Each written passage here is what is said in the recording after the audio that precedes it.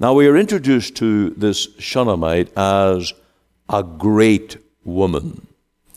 I don't think that has anything to do with her bodily size. I think it may well speak of her riches.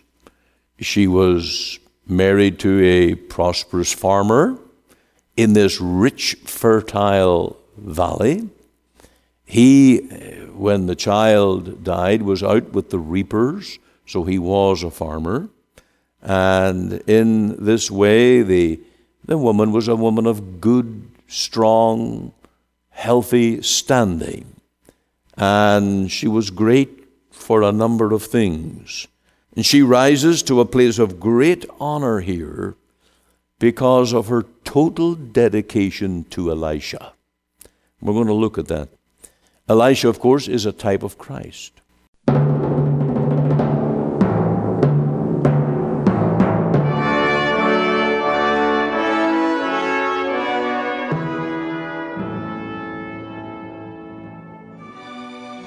Welcome again to Let the Bible Speak. This is Pastor Ian Gollaher. And today we have a wonderful message on a model woman. So men, call your wives and listen in here as we look today at 2 Kings chapter 4 on this Shunammite woman who was mightily blessed and served God so effectively. We need such women today in the church. We need such women to serve Christ, that they might be examples and models to the many that need help from the Lord. So this is a great story. I trust you'll stay tuned with us right through the program today when we let the Bible speak from the pulpit of our church here in Cloverdale. We also move on to our Righteousness Exalteth a Nation segment, and we come to another reason why I hate alcohol. Now, hate is a strong word, I know, but I do. I really detest the whole alcohol trade. I detest the whole business of people making money out of those that are vulnerable and foolish, and we see this evil growing and growing in our society. And as we have already learned, Canada is far ahead of nations in the consumption of alcohol. In other countries of the world, the brakes are on. The evidence is out that it's doing harm. But here in Canada, it seems that the consumption of alcohol increases, and it is doing untold harm for health, in morality, and in the society life, domestic life as well. And we're going to get into some of that today. So stay tuned with us as we bring to you the message of God's Word, and may the Lord in His grace meet with you and stir your heart. I always count it a privilege, of course, to proclaim the gospel, to bring you the message of the Lord Jesus day by day here in this program as we let the Bible speak. And may today be a word just for your heart to lead you to faith in the Savior. All right, our text tonight that I want to focus on at first is 2 Kings 4 and the verse 30. The verse 30. These are great words of the Shunammite woman who, when she is pleading with Elisha to come and raise her son, and she lays hold upon his feet and she pleads with him, and she says, "As the Lord liveth, and as thy soul liveth, I will not leave thee." I want to use these words tonight as a statement of Christian commitment, a total, absolute dependency upon our Savior. There are many things that are taking people away from full commitment to the Savior. Distractions, things that could be legitimate, like this one. Gehazi, the servant of Elisha, was commanded to take the staff and go and raise her son, but she was having no distraction here. She was putting no confidence in this servant of Elisha. She insisted that Elisha come, and she said she would not leave him until he would go with her. There are also many people who depart from the faith or just stop looking unto Jesus. One of the most basic exhortations to the Christian is looking unto Jesus. Keep your eyes, your trust, your hope, your confidence in the Lord Jesus. This Shunammite woman in this dire situation is to be greatly commended for refusing any distraction and for quoting these great words that should be written in gold. I will not leave thee. And we would do well tonight to rehearse these words unto the Lord, unto our Savior, and make this commitment. I will not leave thee. So let's go to the story and look at the many lessons that come out of this for us. Here is a story that is filled with drama. There is goodness, there is kindness. A child is born with all the joys of that. Then there is death and sorrow with all the pain and the misery of that. And here is the rush to find Elisha. And then there is the abject failure of Gehazi, the servant who was sent with that staff to go and lay it upon the face of the dead child. Nothing happened. He never awoke. This all happened in the town of Shunem. It is in the valley of Jezreel. There is what is called the Great Plain, or a strip of land that runs from the east to the west along the river Kishon. And Kishon empties out into the Mediterranean Sea. It's quite a large plain, relatively speaking, in the size of Israel, and it was a coveted piece of land. It was fought over by armies for thousands of years. It was bought and sold and traded, and for land grabs, even up to more recent times until the formation of Israel in 1948. This valley was the coveted place on earth. It has been described as some of the richest land in the world. A man called Lawrence Oliphant, who visited the valley area in 1887, he wrote that this valley of Esdraelon, or Jezreel, as it is more commonly known, that he said it was a huge green lake of waving wheat, with its village-crowned mounds rising from it like islands. And it presents one of the most striking pictures of luxuriant fertility which it is possible to conceive. Be good to go and Google and take a look at it, wouldn't it? And it is some of the richest land in the world. It would be like, to us, the Fraser Valley, or to Egypt, the Nile. It is the breadbasket of Israel. It's just a little south of Nazareth. It's quite close to Mount Tabor, which is that kind of mountain that goes up like a mound in the midst of a large open plain. And there is this little village of Shunem. It is about 15 miles or so from Mount Carmel being on the coast, and you can go right through that valley, almost following the river to Mount Carmel. And we learn from this story that Elisha traveled back on this route many times, and he was invited to the home of this Shunammite many times, and there he availed himself of the warm hospitality of that home. Now we are introduced to this Shunammite as a great woman. I don't think that has anything to do with her bodily size. I think it may well speak of her riches. She was married to a prosperous farmer in this rich, fertile valley. He, when the child died, was out with the reapers, so he was a farmer. And in this way, the woman was a woman of good, strong, healthy standing.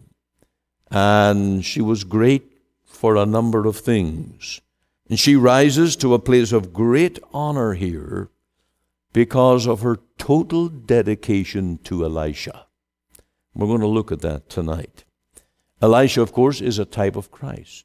And as we think of her dedication to the man of God, to this prophet, we've got to think about our dedication to the Lord Jesus.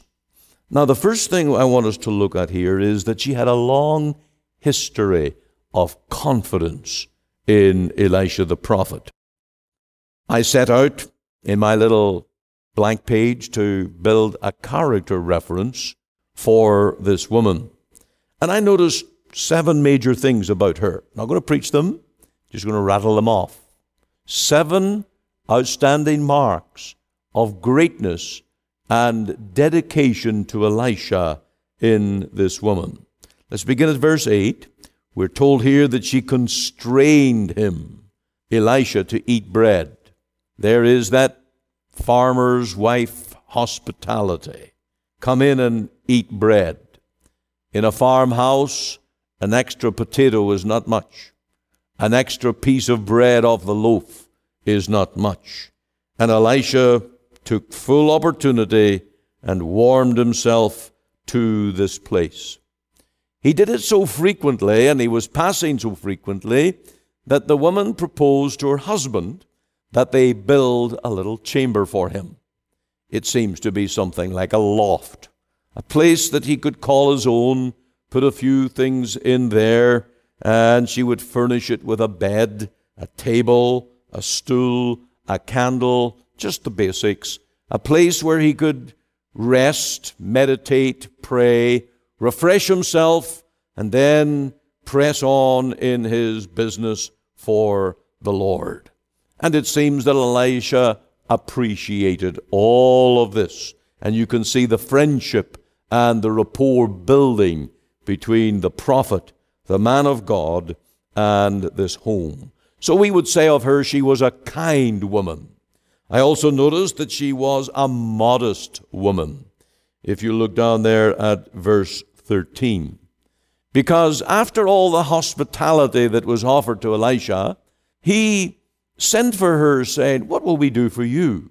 Will we speak to the king? Some preferment, some opportunity, some open door that might be given you, or to the captain, some military task, some enemy that needs to be traced down. What should we do for you, to speak for you?" And the woman's words really are very exceptional. Verse 13, and she says, "I dwell among mine own people." She did not want some new position. She did not want some new career or fame. She was quite content, settled, right where she was. She was a social being, happy amongst the people in her own locality, and she wished for nothing more. And there we see that loyalty in this woman. Loyalty to her husband. He wasn't going up and leave a farm. Loyalty to her community. That's where she wanted to be, in a state of contentment. In verse 15, I note that she was a careful woman. It says that she stood in the door. That's when they called for her and wanted to talk with her. She stood in the door. This woman wanted to help Elisha. She was not there to tempt him. She stayed in the door rather than entering into the chamber. Now, I tried to picture in my mind the doorway, the setting, where there's stairs. Was it obscure, private, whatever? And it's not easy to do that. But obviously this woman was careful about her own testimony and careful about the testimony of the man of God. Then she was a blessed woman when she was given a child. She obviously had given up hope of ever having a child. But when Gehazi pointed out to Elisha that they were childless, that was the thing. And it seems that Elisha just announced. He didn't ask, would you like to have a child? He just announced, it's coming. This time next year, you are going to embrace a son.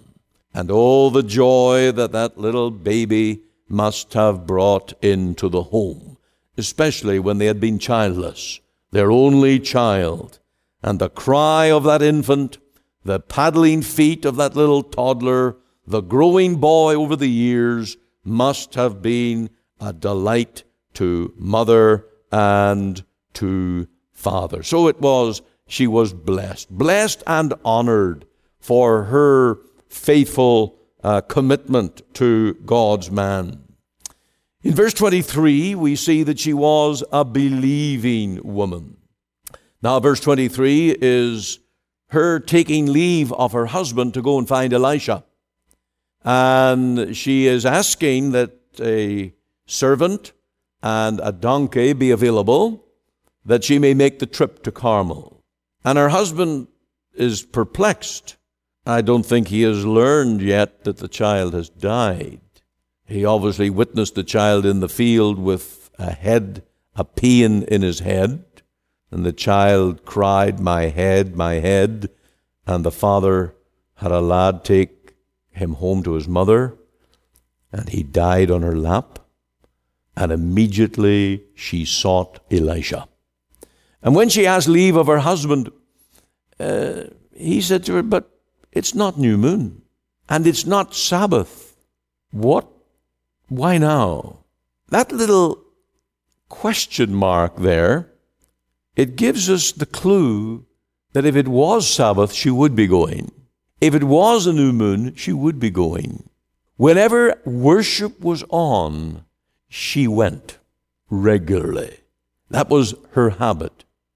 We see that she certainly outstrips her husband.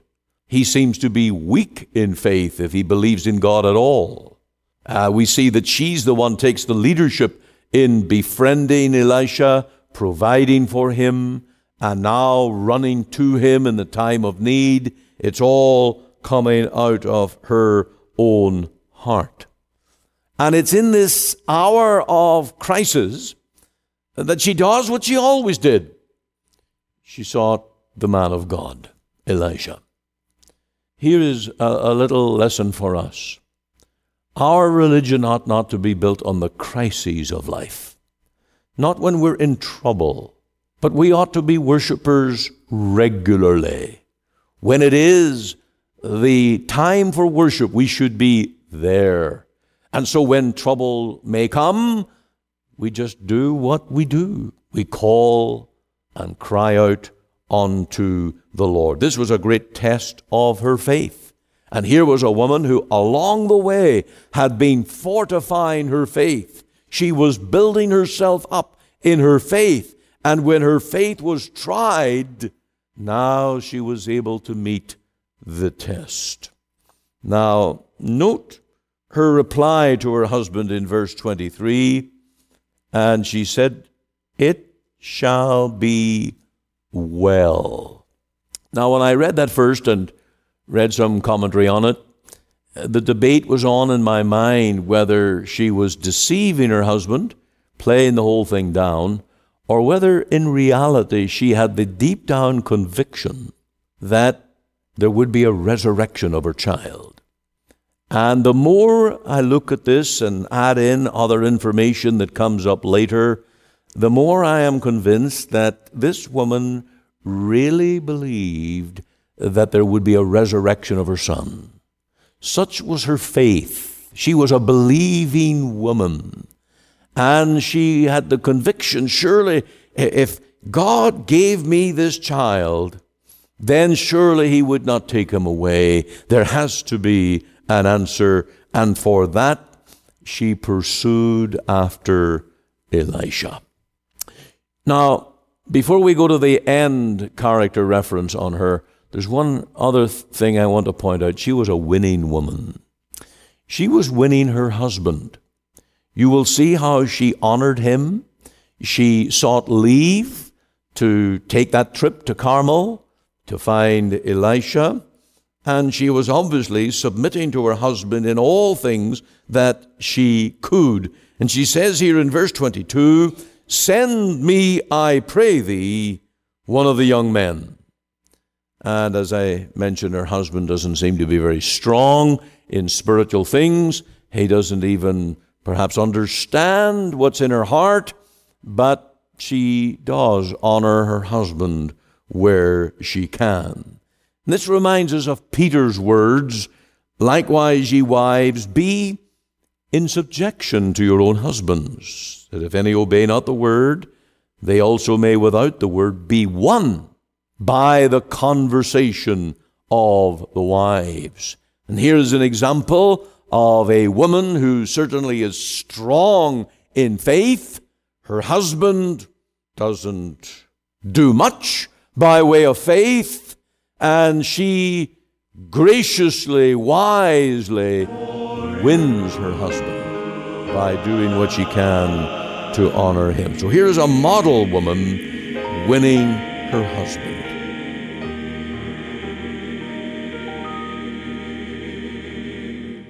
Thank you for staying tuned with us here on Let the Bible Speak. Today we're going to look again at why I do not like, I actually hate alcohol. We've had a number of reasons already, and we have seen what it has done to Noah, Nadab and Abihu, to Lot in the Bible. But I also hate the use of alcohol when I witness what it does to families and marriages in our time. Also, what you see happening in businesses that often go bankrupt because of the power and the influence of alcohol. The website Rehab International says that the long-term effects of alcoholism are similar to those experienced with other drugs. When alcohol is consumed on a moderate level, individuals may run the risk of developing liver disease, pancreatitis, esophageal, and other cancers. Alcoholism can also result in cardiovascular problems. These risks are increased when the patient stops drinking and begins to experience withdrawal symptoms. The symptoms could be severe and in some cases could result in death. People who consume excessive amounts of alcohol will also have an increased risk of developing arthritis, cancer, heart disease, hyper and hypoglycemia, kidney disease, obesity, nervous disorders, psychological disturbances, and malnutrition. Although some of the health problems associated with alcoholism are unfortunately irreversible, there is still time to get help before you see your good health slip away. The social effects of alcohol are also a reason to hate it. Aside from the many health effects caused by drinking alcohol in excess, people struggling with alcoholism will also suffer negative social effects due to the disorder.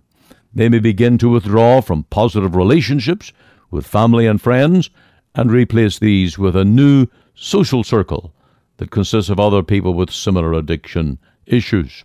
Interactions at work often become strained. If the patient can function well enough to continue coming into work, most lose their jobs early on in the development of alcoholism, and few manage to find another job or hold on to it for very long if they do.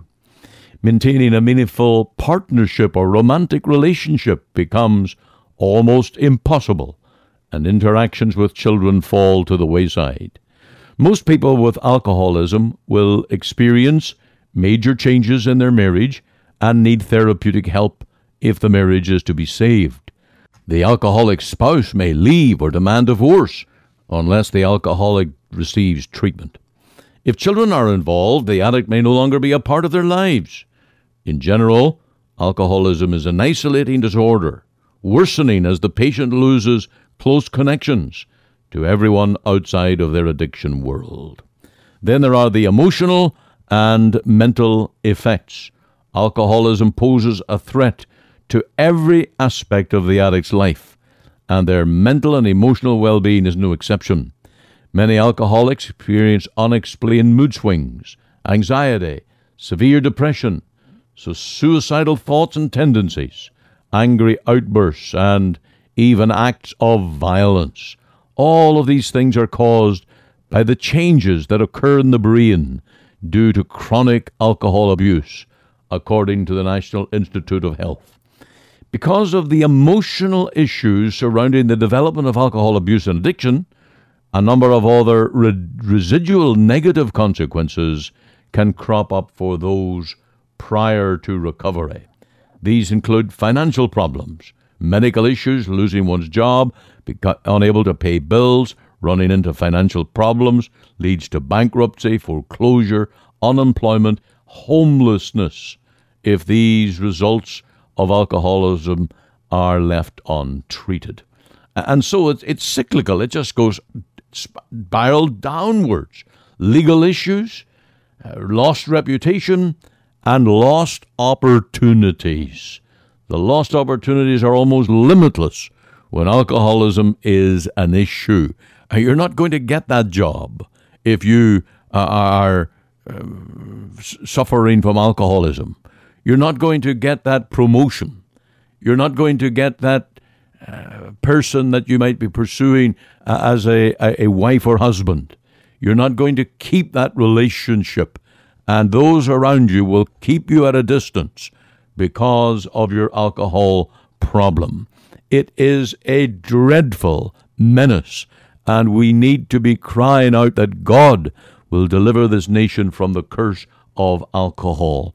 Never mind what it does to people's souls. Never mind what it does to people who, due to dysfunction, cannot even read the scriptures, get down to pray, and cry to God for grace.